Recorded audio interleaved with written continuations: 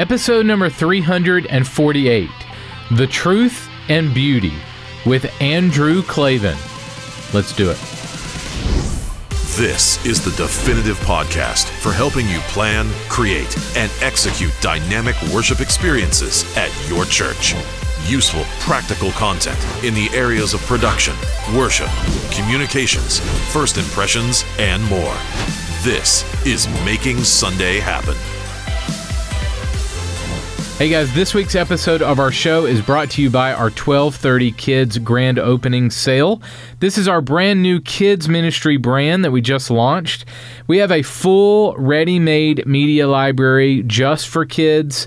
We provide custom media, that's graphics and video, and also free and affordable training for your kids, pastors, and leaders. And I'll tell you more about our grand opening sale, including 50% off our ready-made media library for your kids' pastors in just a minute. On this week's episode of our show, I welcome conservative commentator Andrew Klavan.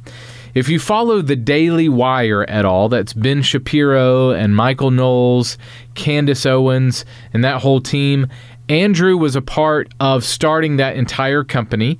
He hosts a weekly podcast called The Andrew Klavan Show. He has a brand new book called The Truth and Beauty about how he researched the great romantic poets of history and how they were seeking after Jesus and how you can see that in their writing.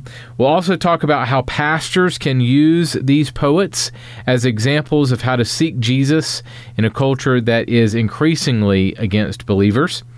This episode is a little bit of a stretch for our podcast, but Andrew is such a great mind and thought leader in the conservative space.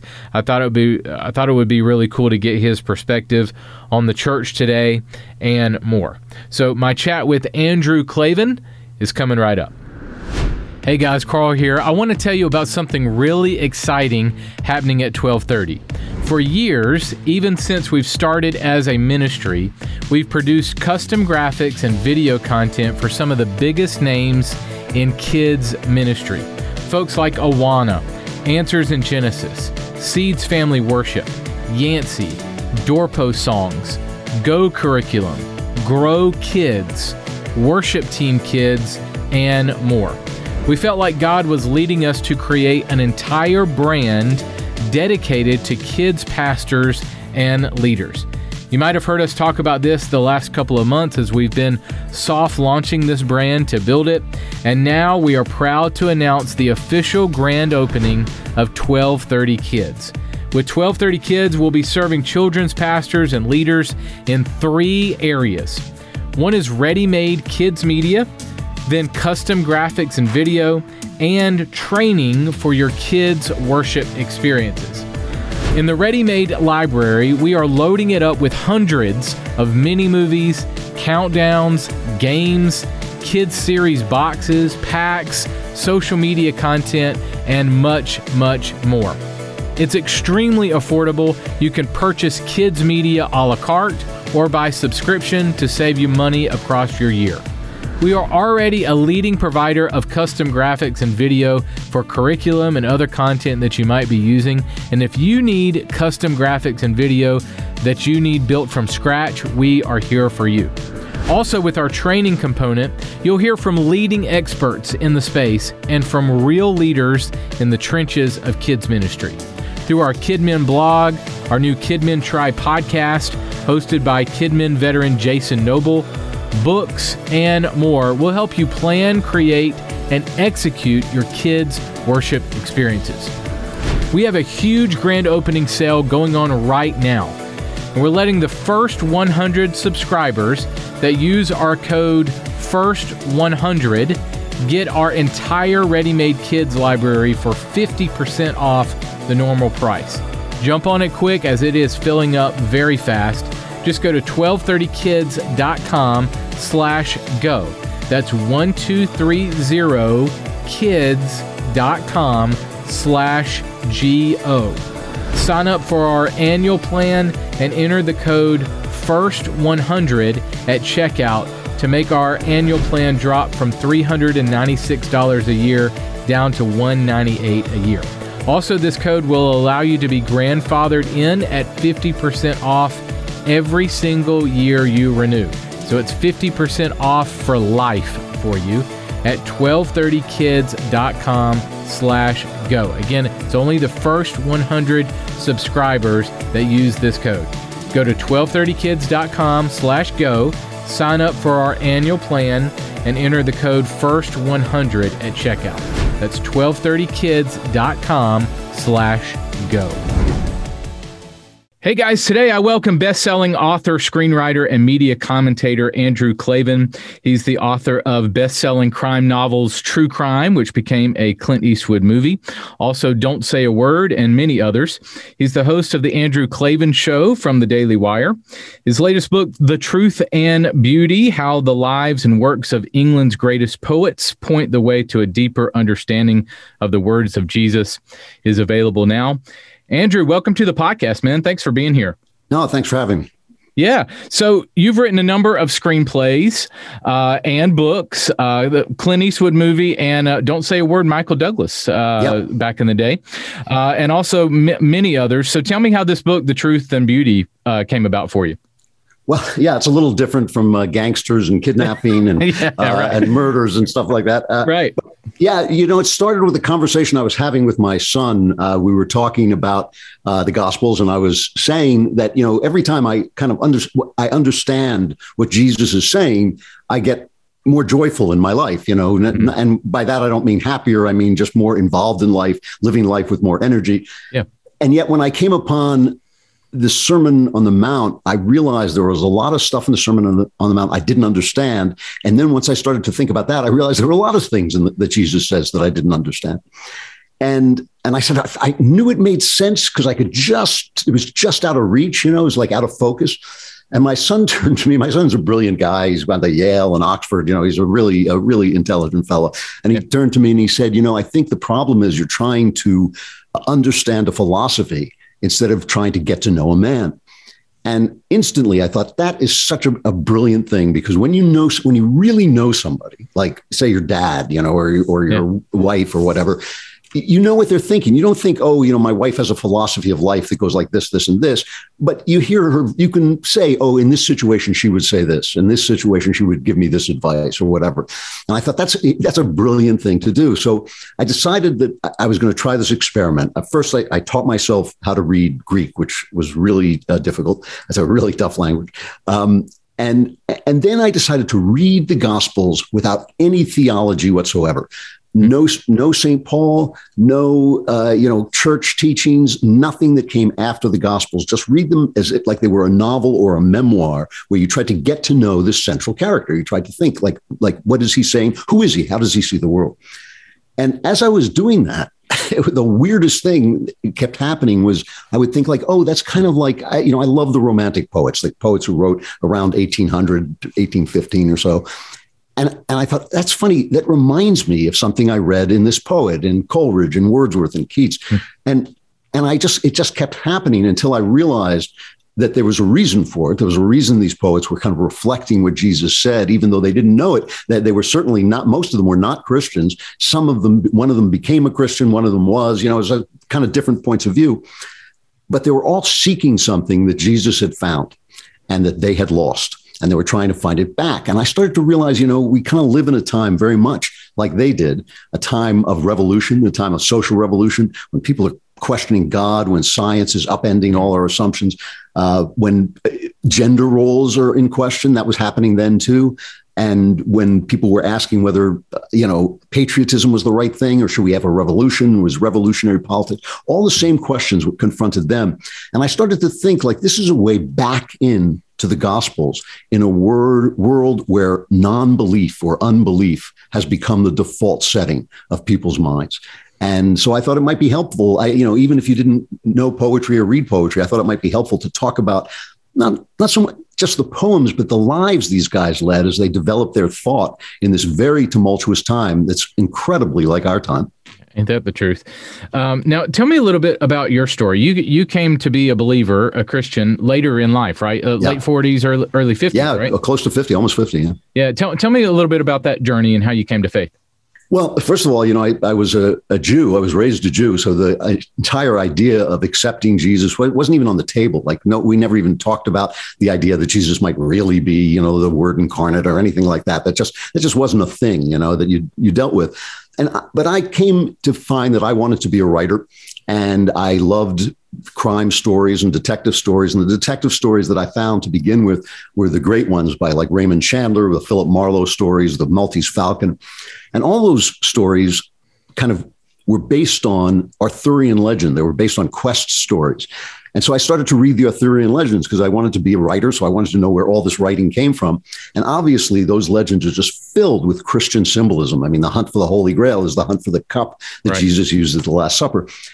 And so I thought, well, I ought to find out about this. We didn't have a New Testament in the house. Why would we? So I went out and got myself a New Testament.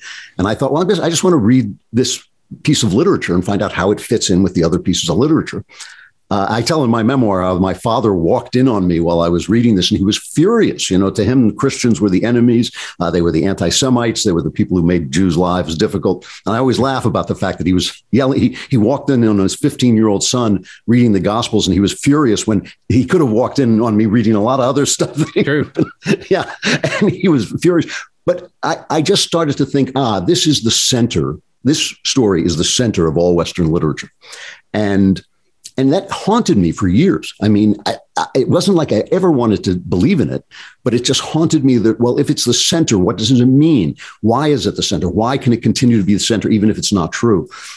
Over that time, I mean, I went through all kinds of rough experiences. I had a nervous breakdown when I was in my late 20s and fought my way back from that with the help of a brilliant psychiatrist. I always tell people I'm the only person I know who went sane. I actually I went into psychiatry as a nutcase, and I came out really happy and kind of well put together. And it was only then that I started to think, what I've really been thinking all this time is that some of this stuff is true. Some of this God stuff is true. And now I'm not unhappy anymore. So it wouldn't be a crutch to examine those feelings. I was always afraid that I'd be leaning on God, but he wouldn't be really there. And I would just be doing it to alleviate my misery, my mental misery. But now I was happy. So I thought, well, that's a reason to maybe look at this because it fits logically. And I started to pray, and it changed my life. I mean, it just completely revised my life. I wasn't praying to any particular God, just God, and getting to know him over about 5 years. And after 5 years, I just looked at my life and I thought, my life is now so much better through prayer. And I just said to God, you're God, I'm nobody. What can I do for you? And instantly it came back to me almost like a voice in my head saying, you should get baptized now. And seriously, my immediate reaction was, you got to be kidding me. Why would I do that? And yet, of course, I had studied Jesus all this time as literature. And so I went back and I thought, well, what would happen if I read it not as literature, but as the truth? And then I saw, oh, yes, this is the person I've been talking to. This is the thing that I believe. This is the thing that I've always believed. And I just realized as a matter of pure integrity, I had to become a Christian. That's interesting that it went from kind of ethereal to relationship with Jesus. Yeah. So you talked about learning Greek on your own. What are some ways? I was reading some different things about you trying to seek in different areas and trying to find your own thing and learning Greek. What are some of the other things that you dove yourself into to know about Jesus yourself?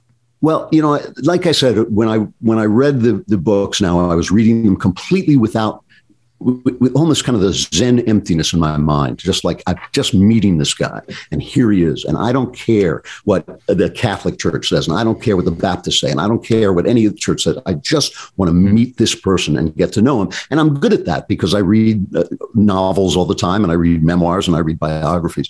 And so that was really helpful. And then the thing about learning a language is that it's actually a way of thinking, because just as an example, in Greek, there's a word that means and but. It doesn't mean either and or but. It means both and but. We not only don't have that word in English, we don't have that thought, that it's very hard to get into what it means to say but and, and so when you read in what is the oldest language we have the Gospels in, you're actually reading more, you're actually seeing more. And it was just really illuminating. And I did it using, I would talk to my son who reads Greek like an ancient Greek, and I would go through all the translations I could find and say, well, here's a million things this word could mean. And it was a real process. And I could only do like 5 lines a day because it was mind breaking. So it was a real close up look. It was different. So bring us back to the Romantic poets here. How does that translate into the book, and bring that together for me? Okay, so like I said, these guys were in a moment. The French Revolution had come. It had wiped away the forms of Europe, and then it had devolved into terror and revolution. So all these poets who had thought, oh, this is the new world, paradise is coming, politics is going to solve all our problems, found like, no, it doesn't really work that way. Politics don't solve your problem. And so they were left with all the questions. When Pontius Pilate and was talking to Jesus, and Jesus said, I am the truth. People who hear the truth, hear my words. And Pilate said, what is truth? Jesus had answered that question for our civilization. When you took Jesus out of the equation, and he was falling out of the equation in that moment, suddenly that question came up again. What is truth? How do we know that our internal lives matter? Is it just, this is the thing I hear from young people, especially young men today, is I hear them saying like, you think this is good and I think that's good. And who knows what the difference is? And you think this is beautiful, but I think that's beautiful. That's what they were dealing with. And they started my truth. My truth. Yes, my truth. Yeah. And we've gotten to the point where people are actually making the argument that if internally you think you're the opposite sex, you actually are, which is, of course, a nonsense, but it's hard to argue with, right? And so these guys started to think exactly those things. Where is the truth? How do we find the truth? And their lives, I wanted to write the book for people who didn't know anything about poetry. I didn't want to start talking about poetry because it's hard. It's, it separates you from what I'm saying. So instead, I told the stories of their lives, which are tragic and raucous and hilarious. And these are just great stories from the world of literature at the moment when English literature was absolutely at its peak. And so I just wanted to tell those stories and show you how they were dealing with the things that you're dealing with and how that then related back to the gospel. So like at the end of the book, I take all the stuff I said about the Romantics and I superimpose it on the gospels. And suddenly you can see that Jesus was actually saying something. He wasn't, a lot of young people, I think approach religion as if it's a way of making you good. You're now going to be good. And if you're not good, you're going to get punished. And if you are good, you'll get rewarded. And that's not actually what Jesus was saying. And he wasn't saying, let's make the world a better place. He never said the world would be a better place. He said the world is going to stink, Yeah. And if you follow me, the same people who hated me are going to hate you, And so all these churches that are saying, oh, we're going to make the world a better place, and we're going to go out and do this, and, we're going to tell you to be good, and we're going to wag our fingers. I don't think that's actually what is happening. I think that the things that Jesus said that rose out of the Bible after going back to these poets was, I want the joy that's in me to be in you, which is, I want you to have life in abundance. I want you to be a branch of the vine. I want you to love your enemy, not because that's nice, not because it'll make your enemy a nice guy. I want you to love your enemy so that you will be a child of your Father, because he treats people. He brings the rain and the sun to the good and the bad. And he was trying to get you to see the world the way he saw the world. That thing that my son said was exactly what he was trying to do. And these poets were struggling to do it and putting it down on paper in the greatest poetry ever written. And so that is the thing that the reason I put these two together, the reason I said, let's just look at what these guys were doing in the ruins of Christendom, in the ruins of the place where everybody had faith. That's gone, just like it's gone today. It's not, might as well not kid ourselves about it. It's gone, right? They were building that back. They were building the road back to faith, even when they didn't know that's what they were doing. So it's kind of like taking a machine apart and putting it back together yourself so you can learn how it works. So how did you see that, as you studied all of them, how did you see it affect their life in their pursuit of Jesus? And then how did that affect you and your personal, like, oh, I'm seeing all this and this is affecting my relationship with Jesus as well? Oh, well, the effect on me has been huge. But to start with the poets, that is one of the things about the book that I love, is that it had such a big effect on me. I'm hoping it'll have something of that on the reader. But the poets really changed. Wordsworth started out as a radical.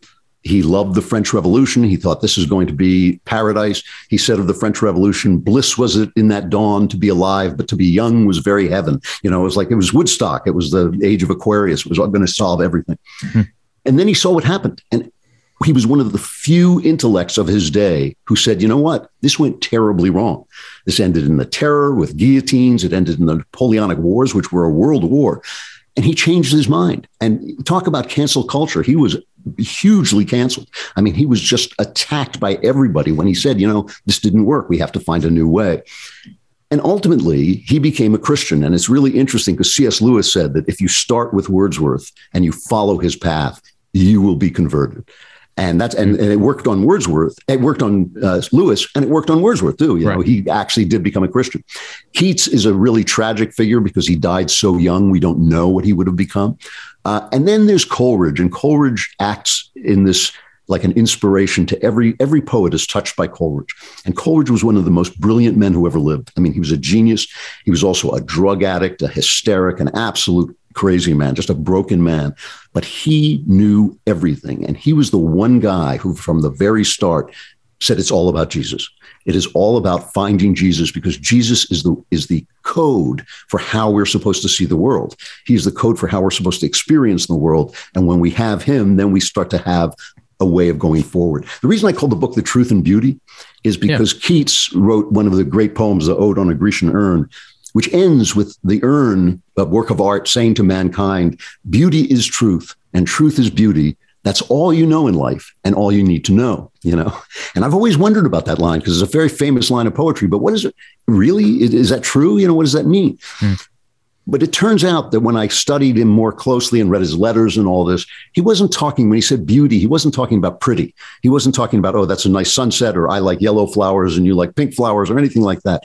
He was talking about this absolute sensation of rightness where you and the world are sort of aligned and you see into something beyond life itself. And that basically says to you that you are a God-made machine for finding the truth. And you don't find it through your intellect. You don't find it through your emotions. You don't find it through anything. You find it through your entire experience in collaboration with the creation of God. And that's where these guys go wrong, who are saying, oh, you can turn into a woman by thinking, or, what you think is right, and what I think is right for me. It's a collaboration. And all the poets ended up saying this. They all ended up saying that you are in collaboration, as Wordsworth put it, you're in collaboration with the one great mind. Okay, because this was before he became a Christian, but he understood that there was a spirit flowing through all things and you were part of it.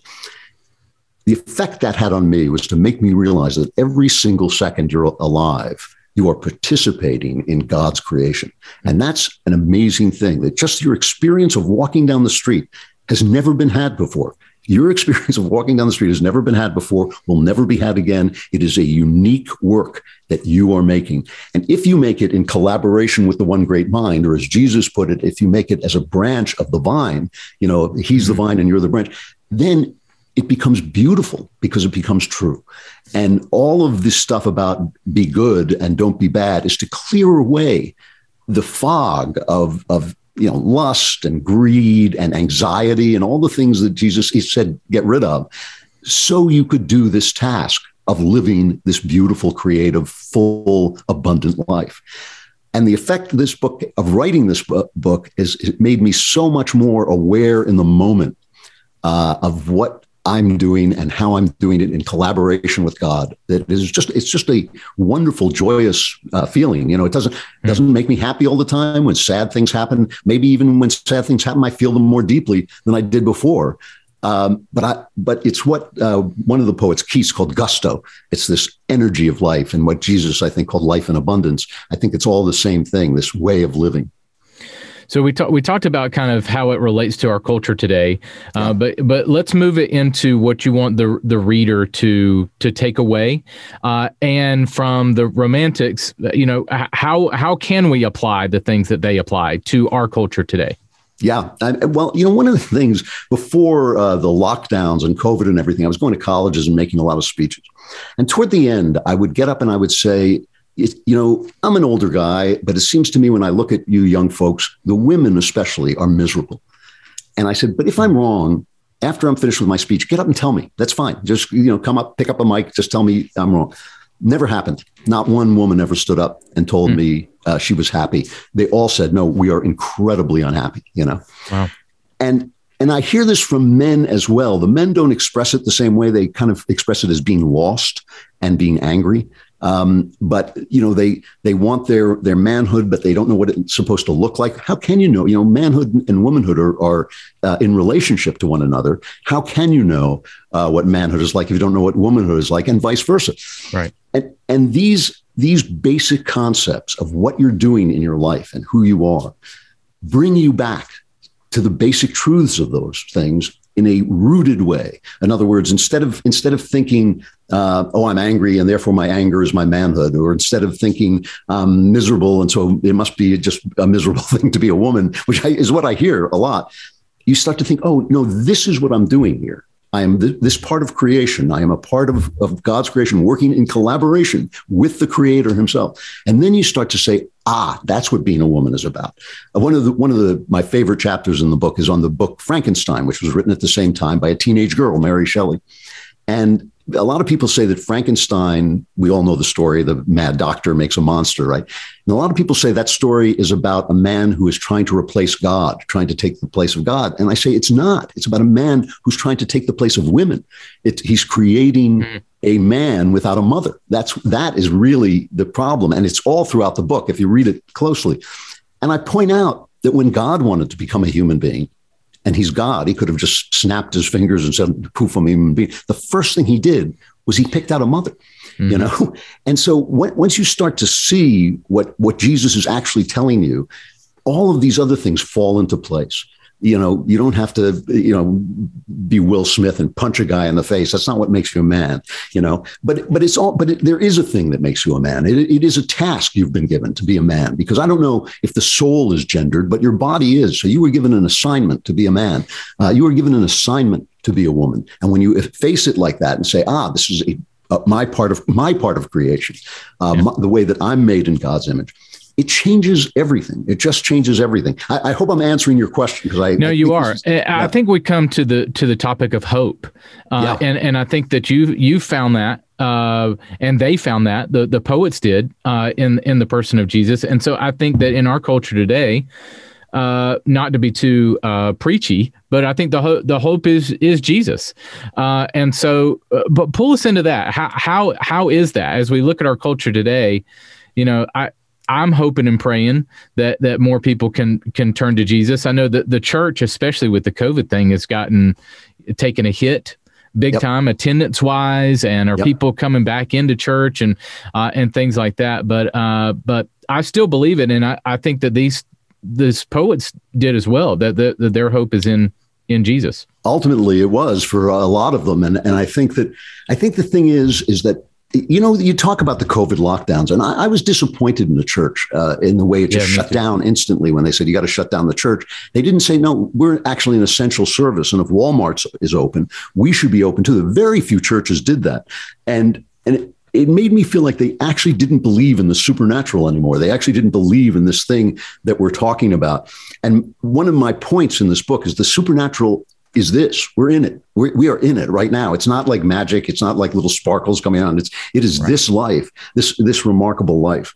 And the thing about a lot of religion, I feel, is that it shuts Jesus up. I make this point at the beginning of the book, that the Nicene Creed, which is the basic ancient statement of Christianity, says, we believe in Jesus Christ. He was born of a virgin and he died under Pontius Pilate. I felt like, well, that's kind of leaving out something kind of important. What happens before he was born? And this is my whole point in this book is Jesus was actually saying something, and it wasn't be nice, and it wasn't, you're going to change the world. It was an entire way of seeing that is yours actually for the asking. And the reason, the reasons Paul said, that faith is counted as righteousness. And that's another kind of weird phrase I always thought about. Why is faith counted as righteousness? What does that mean? And what I came to see through these poets was that this inner experience that you have through seeing, through hearing, through thinking, through imagining, all the things that God gave us to do to create our lives with, right? It means that the world is inside you. When I see a tree, the tree is in my brain, really. When I see a rainbow, that rainbow isn't out there, it's in here. When you have faith, God is in here. God is in you. And you start to have this experience of that in Christian talk, we call the Holy Spirit, which is this landline between you and your creator. And so when you start to see that Jesus was actually telling you something, and that it wasn't be good or you're going to hell, and it wasn't, go out there and feed the hungry because then you'll make the world a better place. It was really, this is a way to live where you will be joyful. The joy that is in God will be in you. That's a pretty good promise. That's pretty nice thing to get. I think you make a good point that it's in you, that it doesn't necessarily mean your circumstances. If you look at the book of Acts, they're on the run constantly. The disciples are, the apostles are, of fearing for their life, and folks like Stephen was they're and all of them died, for their faith. So it might not be your circumstances, but it's definitely the joy inside of you, I think. So let's talk to pastors. This podcast is really about for pastors and how to create great worship experiences on Sunday and that. So tell me how pastors, what they can glean from the book and how it will help them maybe preach through the Gospels in a unique way. A great question. And I don't want to pick on pastors because I know what a difficult job that is. But sometimes I used to go to church and I would come home and my wife would say, "What did the pastor say?" And I would say, "Well, he said to be nice."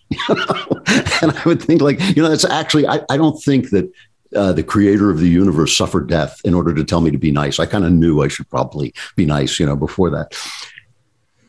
I think when I was struggling to find some way of living, I tried Zen meditation for a while, for years, and it was great. It was absolutely great. It actually taught me how to focus my brain. It taught me how to clear away all my anxieties and to see things. And after a while, I started to think, yes, but it's kind of a dead faith. It's kind of a dead idea because it takes you out of life. It doesn't involve you in life. And when I found Christ, I thought I could feel myself become more a part of life. But I thought the thing about Zen is it's all meditation. It's all sitting. It has a practice. And I thought, I need a practice. I need to find a way to get closer to Jesus in my body, in my mind. And so I started to approach church in a much different way. I started to approach church as almost like a meditative experience. I'm a what's called an Anglican Catholic. I mean, we're not responsible to Rome or the Pope, but it's basically the old rituals.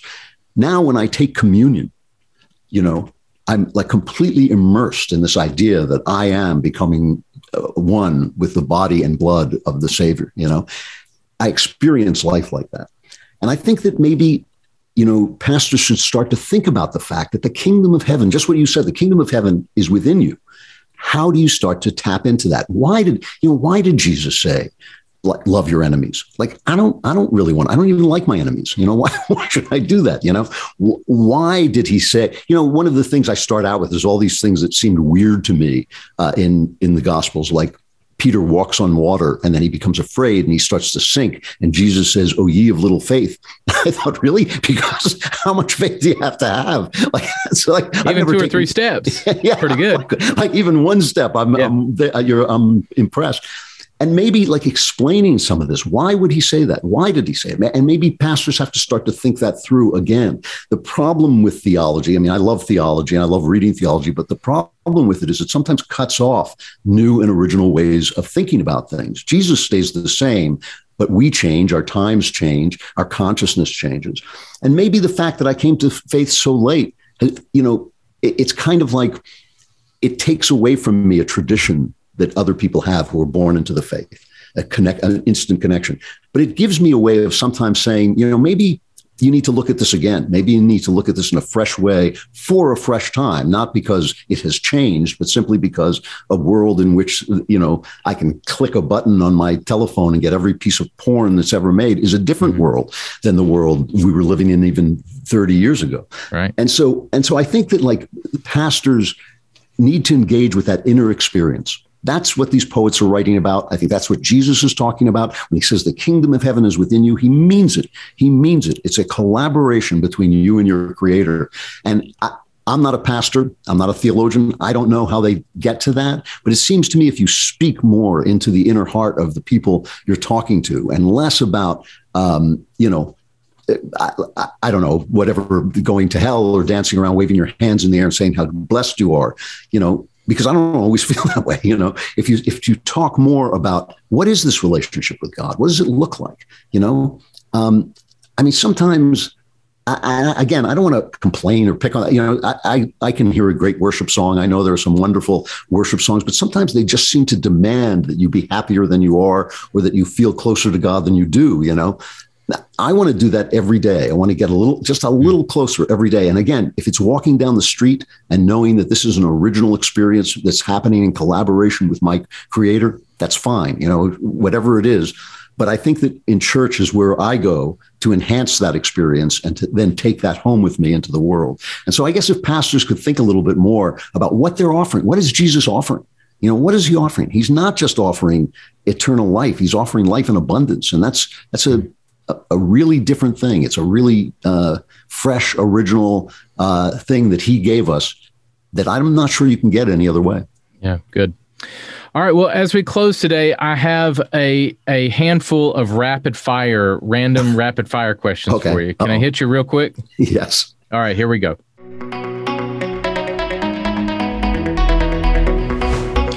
All right. Number one, what is it like having your books turned into movies? Is there a favorite that you have?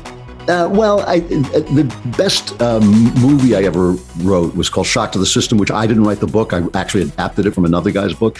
When you see your own book made into a movie, it's kind of a weird experience because it's not the thing you wrote on the one hand. On the other hand, it is kind of bizarre that something that you conceived of alone in a room and put down on paper and created is suddenly being piped into like the girl on the plane next to you through her headset, Right.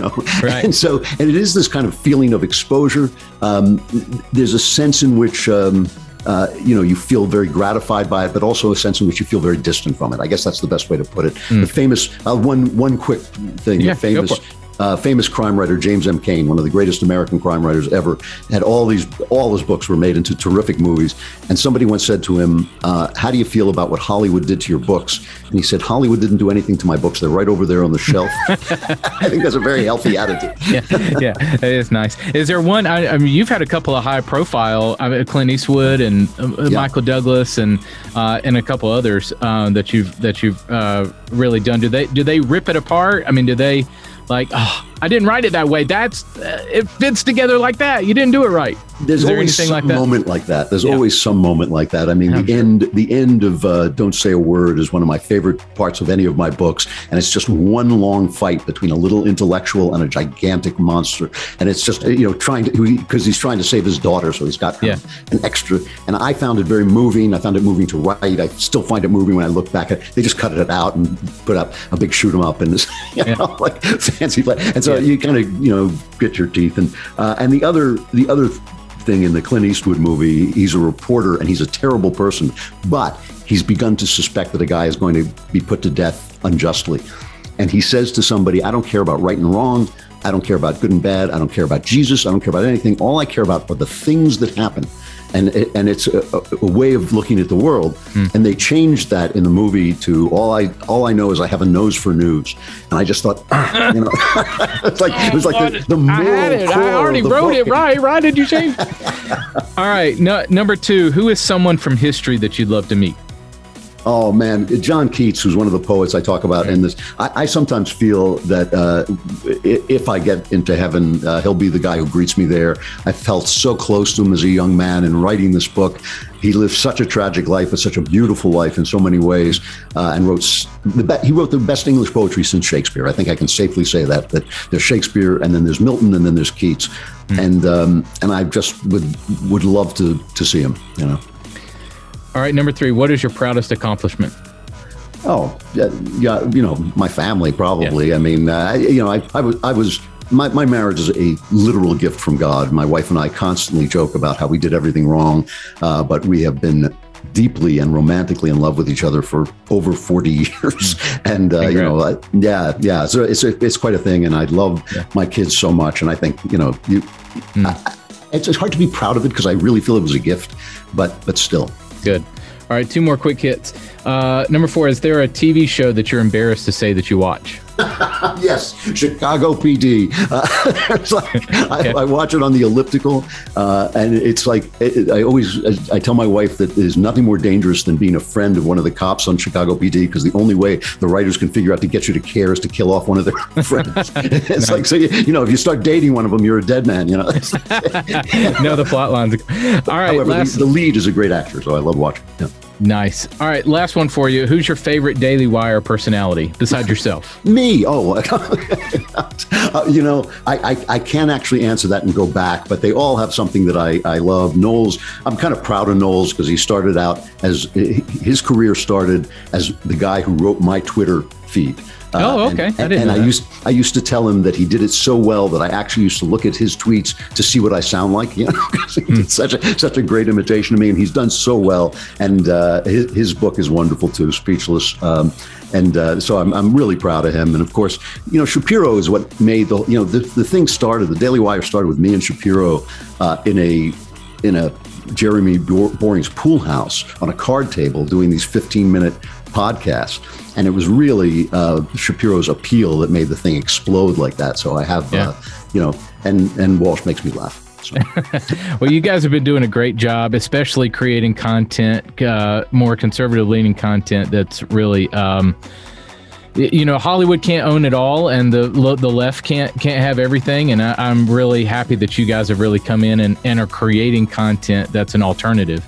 And you guys have written a couple of movies lately. They're a little bit dark, you know, more kind of a horror bent. And who's the lady from Star Wars? Gina Carano, right? Yeah, that you guys are doing some stuff with. So I applaud what you're doing. I keep up with you guys. So thank you for offering that, because people are listening and engaging with it every day. It's a great alternative. So thank you for what you're doing. It's for me too. Yeah, man. And awesome. So man, thank you for your time. Really appreciate the insight. Go get the book, everybody, The Truth and Beauty. It's available now. How can we keep up with you on your website, or how can we get the book? Yeah, you can get the book on Amazon. If you get it, some people don't like Amazon, but if you get it there, it helps me because it raises it up the ranks. Yeah. And you can find me either at andrewklavan.com or at Andrew Klavan on Twitter. And I have a podcast every Friday on the Daily Wire, which is available wherever there are podcasts. Yeah, awesome. Well, thank you for your time, man. Really appreciate it. It's great talking to you, Carl.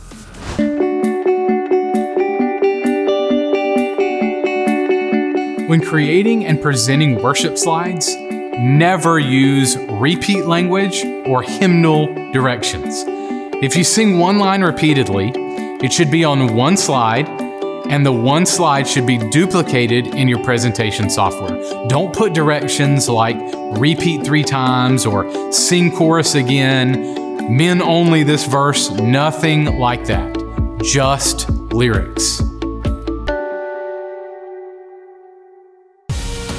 The show notes for this episode are available now at makingsundayhappen.com. Well, hey guys, you can follow us online at 1230 Media. We're on all the socials, and be sure to subscribe to our YouTube channel and all of our social media channels so that you never miss an episode, and so that you can get some free training for your team. Next week, I'll be talking with Ron Hunter Ron is the co-founder and director of the D6 Conference. He's also the CEO of Randall House and D6, which is a family discipleship ministry that produces incredible curriculum for all ages. I'll be talking with Ron about family discipleship on Sunday and beyond. Ron has some great insights on families and how to incorporate the same teaching for all ages in your church at the same time. Ron and the D6 team have become fast friends of mine, and you'll enjoy hearing from Ron next week. We'll go out there and create some incredible worship experiences at your church this weekend. I'll catch you next week. Making Sunday Happen is a production of the ministry of 1230 Media. For show notes, archive episodes, and more free resources for your church, visit MakingSundayHappen.com.